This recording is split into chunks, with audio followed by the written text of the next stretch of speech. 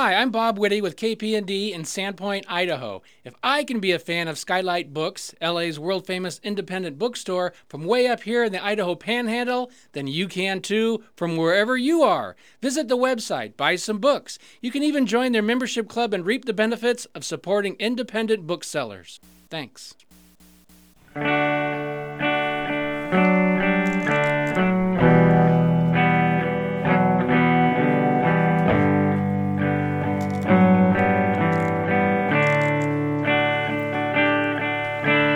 Meet me on the softer side. Meet me on the softer side. Softer side of your heart.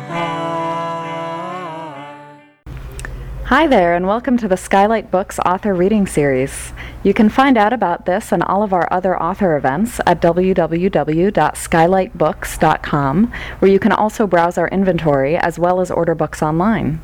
You can also follow us on Twitter or even be our friend at facebook.com. If you'd like to talk to a real person, we can be reached at 323-660-1175. And don't forget, Skylight Books depends on listeners like you to help support us. So whether you're in our neighborhood or browsing online, buy a book or two to help ensure that we'll be around for a long, long time. Thanks and enjoy. But today we are here for Margot Leitman. New Jersey native Margot Leitman is a 4-time winner of the Moth Story Slam and was the Moth Grand Slam winner in New York City. You know she's behind there, right? Okay. She's waiting for the applause and stuff, so just so you know. So she's like listening. She's looking through that to see who's actually clapping for her or not. So just so you know. Her stories have been featured on the Moth podcast, NPR's Good Food, and in print in Playgirl magazine. Yes, when it was a magazine. So, you know, she's been writing for a while. And the New York Press, among others. Along with her husband, she is a co-writer of the Hallmark movie Cupid's Bed and Breakfast. How romantic. Ladies and gentlemen, please welcome Margot Leitman. Hi. Wow, there's a lot of people here. I'm very excited. That's good. I'm very tall. Hi. Thank you for coming this is to my book signing. This is Gawky, Tales in an Extra Long Awkward Phase. I'm going to read from you a little portion of it. But the book's entire premise is about, it starts with a growth spurt I had in 4th grade where I started the year at 5 feet tall, and I ended the year at 5'6", and it kind of shaped a lot of my youth. It's not that cool when you're a girl to be giant as a kid, and the things that unfolded from there, and it all takes place in the late 80s and goes through the 90s. And so it's all sort of pop culture of a time that many of us, you know, it's sort of unmemorable, the early 90s, a time of Belle Biv DeVoe and Color Me Badd and things like that, and hypercolor t-shirts, a time we don't really think about, or and those fashions like never come back, interestingly. So that's where the entire book takes place, which is a lot of fun. And I thought I'd read from you a little bit, and then we'll do a Q&A, and hopefully you guys will buy books and I'll sign them. And I think that's it. I've never done one of these before, so I think that's how they work. It's so weird for me to read. I'm used to either telling a story on stage with no notes or writing alone with like my dog in my lap and possibly a drink and thinking I'm like the second coming of Ernest Hemingway. Like after the 3rd drink, I'm like, I'm amazing. So this is really, this is weird for me to read in public, so I'm going to try. So I'm going to read from you from chapter 6. The title is A Leak Out Pregnancy. And what's happened right before this is I've had my most humiliating moment ever in middle school so far, in which I try to start a protest against the Gulf War in the cafeteria by singing Give Peace a Chance, and no one has joined me, and I sang alone. So this chapter begins, I fake sick from school because it's so humiliating, and then I come back to school, and then this is what happens. 2 days after my horrifying one-person Gulf War cafeteria protest, I went back to school. My mental health day was quite enjoyable. I found a bunch of great albums in my dad's record cabinet: The Doors, Led Zeppelin, the Allman Brothers, Santana. I had my own classic rock soundtrack as I ate lunch alone at our kitchen table and used all my brain power to stop reliving the Gulf War solo protest over and over in my head. But alas, my vacay was not open-ended. When I returned to school, Chad Decker and the other cool, popular boys tried to hang on to torturing me about it, but like color-changing, touch-sensitive, hypercolor t-shirts, the incident quickly faded. Besides, the war ended before many of the baseball hats, bumper stickers, and trading cards commemorating it have ever been mass marketed. I thought it was strange to have fun wartime mementos like trading cards. Albeit brief, it was still a war after all. And I had nowhere near the same passion to trade these stupid cards with American eagles and yellow ribbons on them as I had for the garbage pail kids of my younger years. Thankfully, the hallway discussions soon moved to how my classmate, B student Teresa Caramonico, had not gone to study abroad, but instead had a baby. This is 7th grade. It had seemed strange to me that Teresa was studying abroad, yet no one knew exactly what country she had taken off to. And we were all wondering where she had gotten the money for her vague, possibly European semester away. Now it all made sense. I guess those elementary school assemblies had not properly scared her straight. Teresa Caramonico's story terrified me, as I had been sneaking out on a regular basis to the vacant lot down the street to make out and play guitar with Jonah Hertzberg. Jonah Hertzberg was amazing at guitar, even though he was missing a finger. I sucked at guitar, even with a full set of fingers, and used it more as an accessory. Surprisingly, even my makeout sessions with Jonah Hertzberg had lasted longer than the Gulf War, and still no one in school knew about us. It was for the best. We were just two weird kids born in the wrong era who had found each other. The Gulf War ended way too soon for our big plans to pen protest songs, and there was no time for us to write a hit anti-war ballad in the style of John and Yoko. War was over. It didn't matter if we wanted it. So instead, we did what we knew best. We snuck down to the vacant lot and made out and turned our discussions toward music, with frequent arguments over who was the superior guitarist, Eddie Van Halen or Eric Clapton. I voted for Eric Clapton, not because I truly knew he was better, but because my father had a lot of his records and I really admired his fashion sense. And he was hot. I didn't care that Eric Clapton was old and damaged from years of cocaine use and not cool for young girls in the early 90s to like. What were my contemporary alternatives? Was I supposed to pine over Milli Vanilli? Oh, please. I'll take an old man with a coke problem and a suede jacket any time over some phony baloney pop stars. Oh, gross.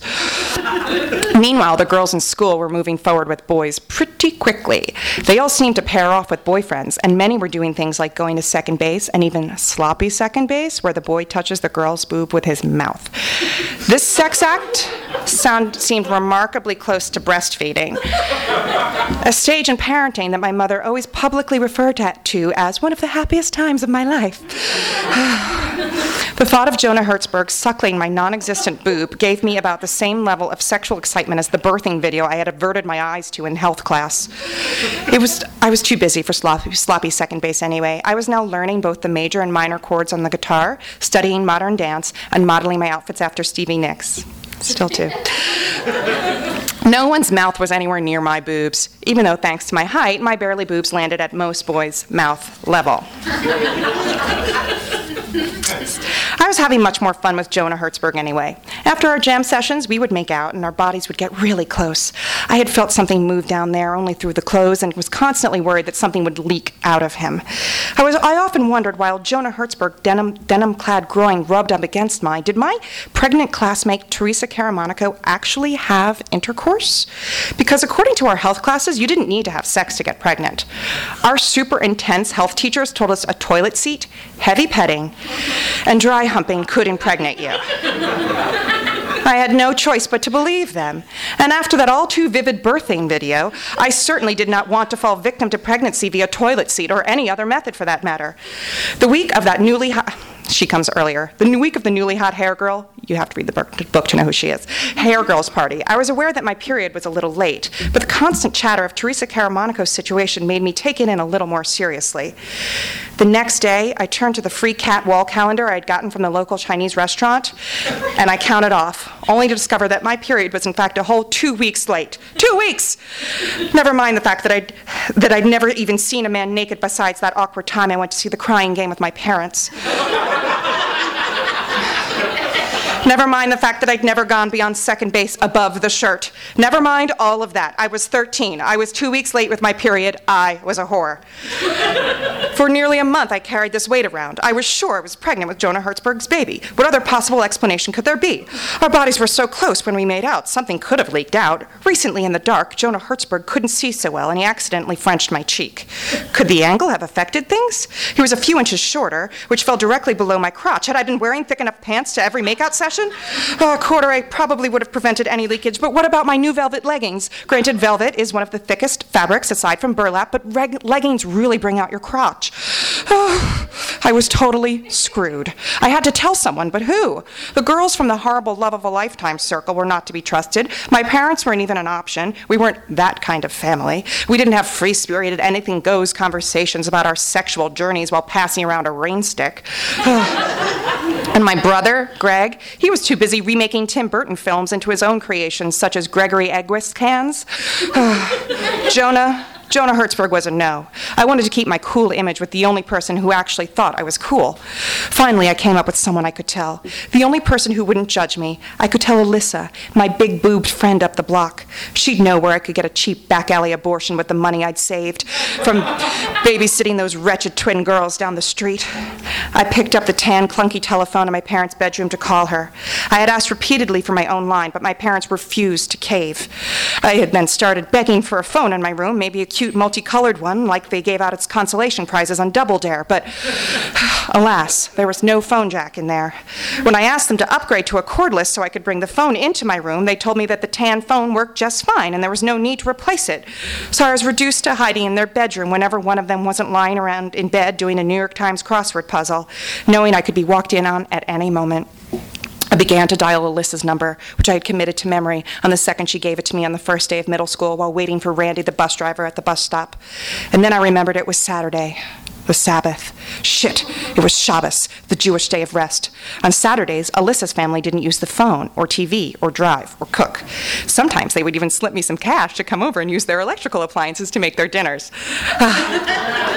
I loved those nights. Being made to feel magical by simply turning on an oven was just the ego boost I needed at that point in my life.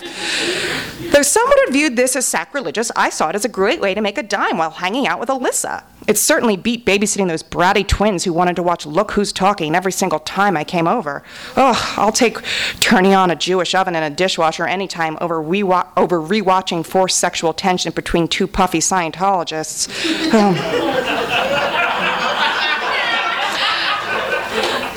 I had no choice but to... They wanted to cut that line. They said it was controversial, and I fought to leave it. Okay, good, I'm glad. I had no choice but to walk to Alyssa's house. The 7-minute walk felt as long as that fateful viewing of The Crying Game with my folks. As I knocked on Alyssa's door, I thought to myself, please be home. I have to take care of this. The fetus is growing inside of me. I can feel it. My fist trembled as I knocked, intentionally not using the doorbell in order not to show off my unlimited electrical rights during Shabbos. Lucky for me, Alyssa answered the door wearing a tight black t-shirt that hugged her C-cup boobs just so. Can I come in, I asked, my heart racing. Sure, she said, smiling at me with those perfect teeth that didn't even require braces.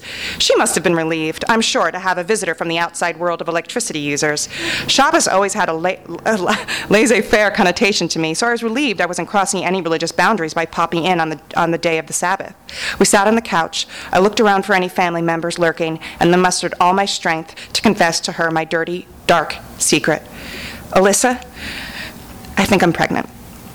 I French kissed Jonah Hertzberg in the vacant lot last month, and I haven't gotten my period since. Our bodies were really close. Something could have leaked out. I'm sure I am. A woman knows. Alyssa took a moment, soaked in the bomb that was just dropped, and assessed the situation. Jonah Hertzberg and I were hardly boyfriend and girlfriend. We were just two people, nostalgic for a time we never experienced firsthand, who liked to make out with each other. Alyssa now had to process the hot gossip that I had been making out with Jonah Hertzberg on a regular basis, and that I was with child. It seemed like an eternity as I sat there waiting for advice from the neighborhood sexual guru. She let out a big sigh and then finally gave a verdict. Well, it sounds to me like you're definitely pregnant. What you need to do is call the 1-800 number on the back of your box of Tampax, and they'll tell you where to go to take care of it. You mean you don't know where to go? No. she said, but the ladies at Tampax will. I'm sure of it. That's why they have the number on the box. Everyone knows that. Are you going to tell Jonah? I don't know. I'm not sure. I'll try. I'm trying to keep him out of it. I don't want to freak him out. Good idea, said the object of every 7th grade boy's sexual fantasy. Try to remain cool with Jonah. I left Alyssa's house and walked home, feeling my unborn child grow within me with each nervous step. Sure that I was the most fertile girl in town, aside from Teresa Caramonaco. At home, I frantically pawed through the linen closet, searching for a box of Tampax, tiny soaps and mini shampoos flying everywhere. Oh, I never understood why my dad hoarded them if he never intended to use them. Whenever I asked, he would just say, someday. I felt using the soaps was a very attainable dream, but to my dismay, he never went for it. I occasionally used them, but the tiny size of the soap only made my body feel larger, like a giant in a dollhouse. I wondered if this is why no one else in my Amazonian home ever used them. Finally, behind a universe of tiny lotions and various Ramada Inn soaps, I found one box of Tampax Supers. Ugh, gross. Supers were for ladies with larger than average vaginas, which was the direction mine was heading if I ended up giving birth to Jonah Hertzberg's baby. I never wanted to be caught with a super, feeding the stereotype that tall girls have big vaginas. As stupid Chad Decker had said on more than one occasion. I found the 1-800 number on the box, snuck into my parents' bedroom, closed the door, and dialed the tan, clunky telephone. A nice operator lady picked up the phone right away. Panic-stricken, I summoned the courage to blurt out, "Can you please help me? I'm 13 years old. My period is 2 weeks late, and just 1 month ago I made out with Jonah Hertzberg, and our bodies were really close. Something must have leaked out. I'm pregnant, right?" Silence. I worried that the Tampax lady, like Alyssa, might have similar concerns regarding my social standing, so I said, "Don't worry, I haven't told Jonah." "Well, did you actually have sex with this Jonah?" she asked. "No. That would be gross," I said. "At one point he did French my cheek. Could the angle have affected things?" "No, the angle could not have affected things." I let out a breath I didn't know I'd been holding as she explained on. "Well, miss, you may not know this, but it's very common in young girls to have irregular menstrual periods at first." Silence. Irregular? Whatever. Was I pregnant or not? The Tampax lady continued. "Sweetheart, a leak-out pregnancy, as you call it, is highly unlikely, and in any case would have had to involve nudity at the very least. You're definitely not pregnant. Calm down. Everything is going to be okay." It was going to be okay? Really? Was it really? Was everything going to be okay? Because okay to me meant happily starting my weekend over French toast with my family before socializing at the sunny park with my many, many friends who loved me. Instead, I was spending a beautiful Saturday alone on the phone with a middle-aged stranger whose job it was to field calls about menstrual blood. Thinking about how I had managed to already be a huge disappointment to humanity, again, I had no words. Miss, are you there?" "Yes," I said, clearing my throat. "I'm here." Why couldn't I just say thank you and hang up? What more did I want from her? "Miss," continued the Tampax lady, "are you okay?" This was a loaded question. On one hand, I was okay. I had gotten confirmation that I was not pregnant. I was not going to go study abroad like Teresa Caramonaco. But on the other, I had also had confirmation that Alyssa, the sexiest girl I knew, had no idea what she was talking about. She was supposed to know everything. After all, she did have big boobs, and boys liked her. So if she was faking it and she wasn't really all-knowing, what did that mean? Did anyone really know anything about anything? Oh, I suppose the Tampax lady did it, otherwise she wouldn't have been hired as a licensed period expert, but still. I was now doubting the credibility of the entire human race. I needed to answer, so I decided to leave Miss Tampax with a cliffhanger. "No," I said, "I am not okay." And then I hung up the phone so aggressively. It dinged a little, a truly dramatic ending to a bizarre phone call. If I ever one day spoke of this to my brother, highly unlikely, I would certainly advise him to use the "no, I am not okay" phone slam in his next creatively licensed film. The conversation with an employee of Tampax was the most informative discussion of sex I had ever had up to this point. This anonymous call with a kind stranger was the most I had opened up to anyone that whole year. Despite the relief I felt from finding out that I was in fact not teen pregnant with Jonah Hertzberg's baby, how could I be okay? I was a gargantuan young girl entering her teens during what seemed to be the wrong decade, in the wrong town, in the wrong state. Everyone else seemed to be reveling in Umbros, Color Me Bad, and New Jersey culture, while I indulged in bell-bottoms, Jethro Tull, and Haight-Ashbury. Something was definitely wrong with me if the best thing that happened to me all year had been the Gulf War. Something was definitely wrong if Alyssa, my confident neighbor, whom I thought of as the next Dr. Ruth, was just as clueless as I was about sex. Something was definitely wrong with my depth perception if I believed a poorly angled, clothed French kiss would cause a fetus to grow inside me. Aside from the Tampax lady, I was pretty sure the rest of the human race was just as dumb as I was. No one knew anything about anything. No, Ms. Tampax, I was not okay. Thank you.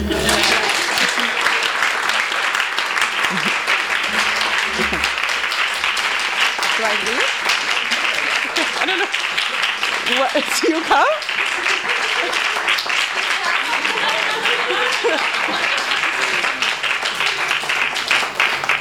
Do we have questions for the author? Okay, thank you. Yeah, hi. Whatever happened to Jonah? Well, he's in a few more chapters, and I believe right now, I think we've lost touch, but I think that he lives in Austin and works in the music business. So despite the finger, he's made it in music. he was sort of my ally. He was a very strange kid, but I was strange too, so he was my ally throughout a lot of this stuff. Yeah. Yeah. You have really incredible recall Thank you. your emotions and sort of your pop culture references. Did you journal a lot as a kid, or do you just have really good memory? Who do you think? Yeah, I was a lot of losers, journaled a lot. So I saved a lot of them. And actually, that's interesting thought. I didn't look at them when I wrote this. I tried to go on how I remember it now as an adult. And it's funny because I wrote a lot of this, and then I was tempted, and I looked back, and they were not funny. Like, the journals were like, maybe it's funny now, but one of them was like, at night, I never need to remove my eye makeup because I've already cried myself to sleep. It's like, things like that. It's just every page is filled like that. So I just decided to write it from an adult perspective because I think it's funny now, but oh my God, those journals are horrible. But I did have a lot. Yeah. How long did it take to write? That's a weird question. I think I started the first incarnation of this like almost 5 years ago, but then I kind of got it together, and then I got the proposal together. And the one that sold was about last April. I sold it, and then it was finished by around recently. I mean, so I guess the whole process was a year to write the book itself, with having a baby in the middle of that. So there was a little time in between. Yeah, but I wrote it in about a year. But I started the beginning thoughts of it about 5 years ago. Yeah. So when you came at writing Water. Is there water? Sorry, I'm listening. Thank you. all of like how did you come at this differently than you do like your live stories and that kind of stuff? Like, do you approach it with similar? Well, I thought it would be easy because I had written versions of. I do a lot of these stories on stage as in storytelling shows, so I thought it would be really easy to just print those stories out, staple them together, and sell it as a book. And that was maybe like 50 pages. So it's really different beast of what I write for the stage and how to like this story. I've done it on stage, and I've done it very differently than this.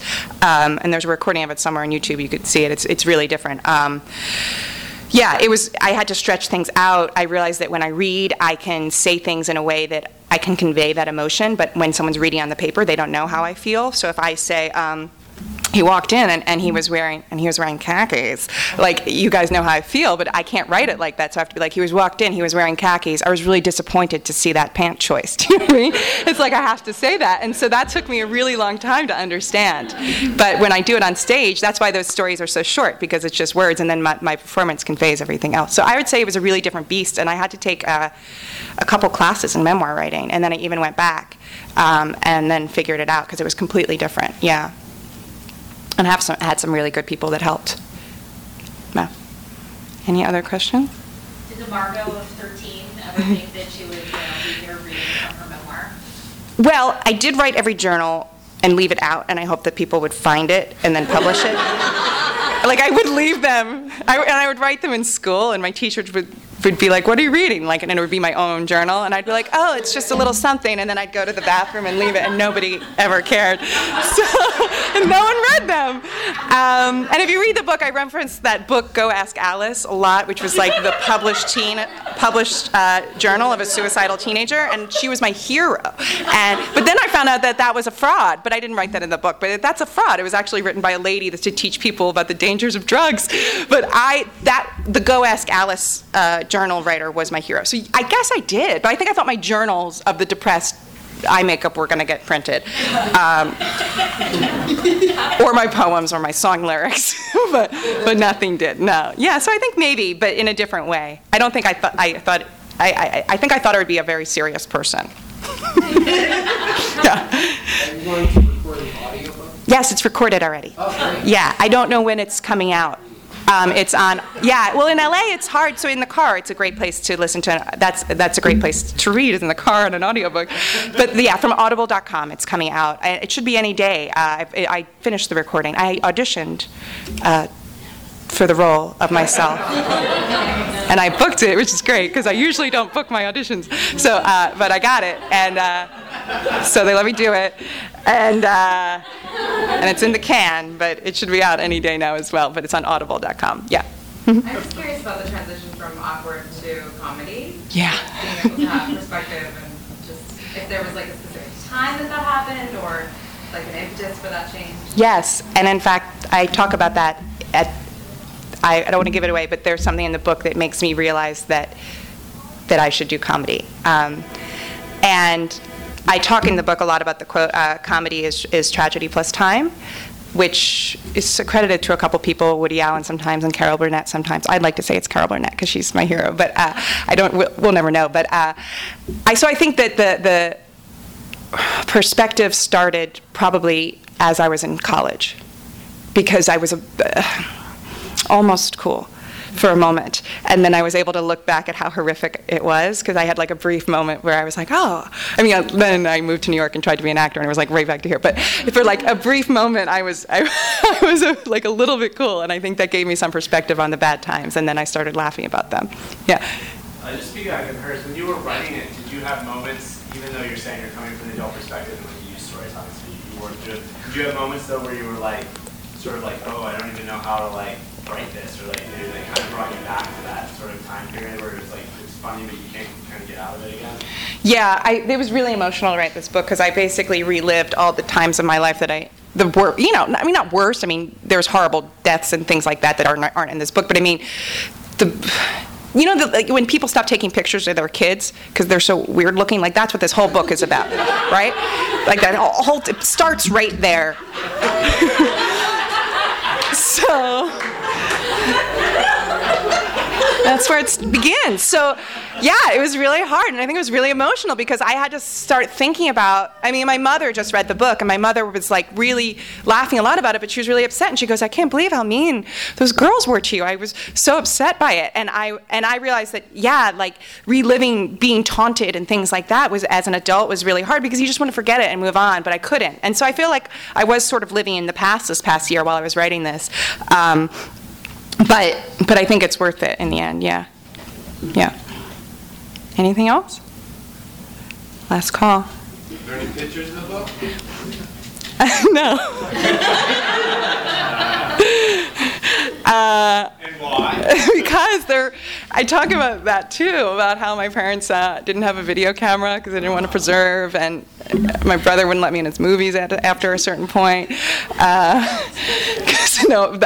And how I faked sick on picture day so I wouldn't get my picture taken. There are pictures, but it's before the internet, before digital stuff, so I have a few, but they're not in here. I thought about that. They thought of initially having this called Tales from the Back Row, and having the front be like all of my class pictures, which is just that I'm in the back, row in the corner on the floor.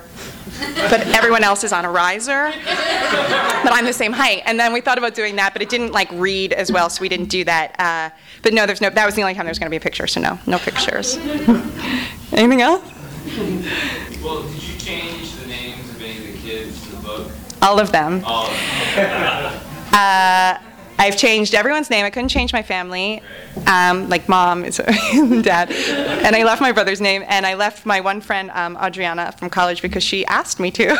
Because she, and I think that this is something that I'm realizing now, is that, like, I was so nervous about my mom to read this book, and when you guys read it, you'll see how my mother is, like, almost in as much as I am. And I was so nervous about her to read it, and then she read it, and she was like, oh, and now told me she's available for signings if I need her and things like that. And, like, she loves that she's in it. And I'm realizing that I think people might be offended that they're not, like, from my childhood. So I have one person, my friend Adriana, she asked to keep her name because she's in show business, and she was like, publicity helps.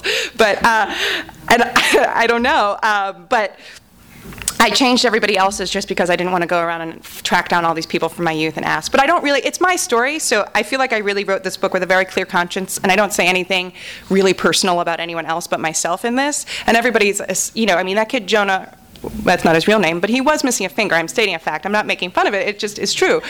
And that's who liked me, and that was my option.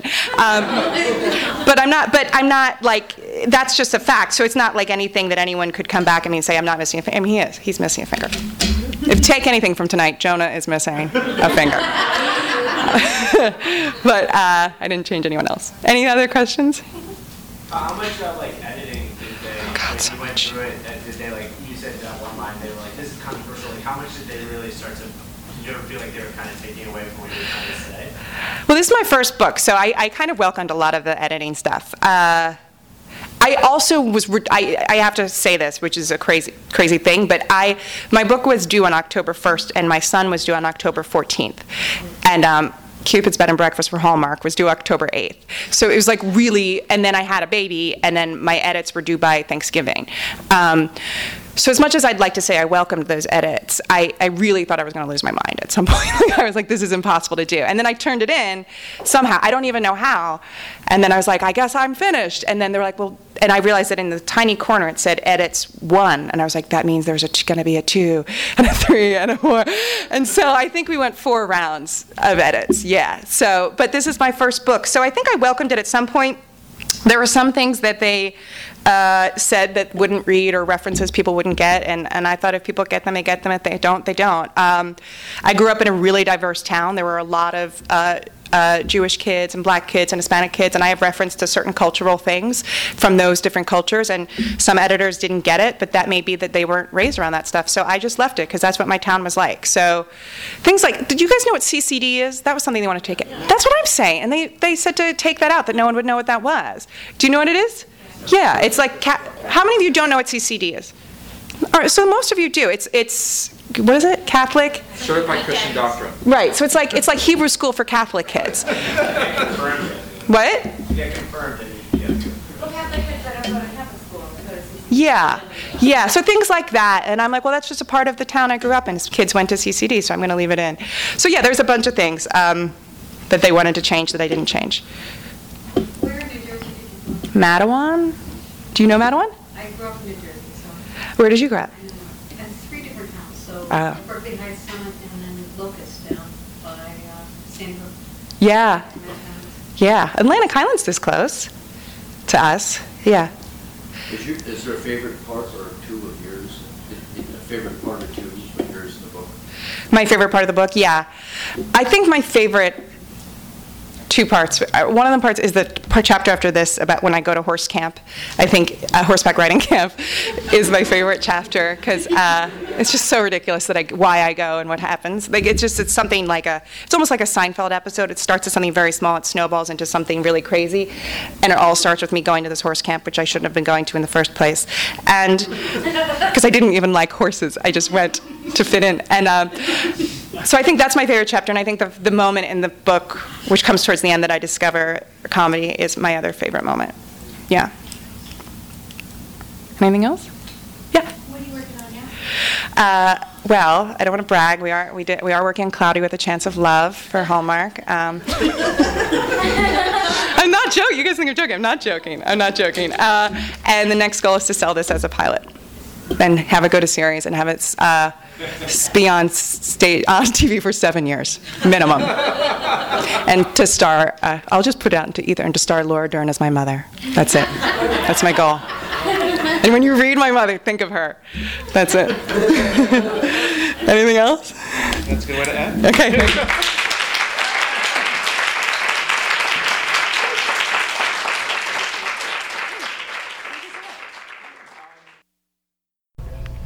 You've been listening to the Skylight Books author reading series.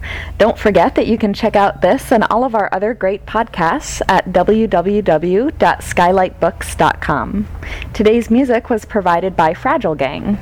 You can check them out at MySpace, Facebook, and the iTunes Music Store. Thanks for stopping by, and we hope to see you soon.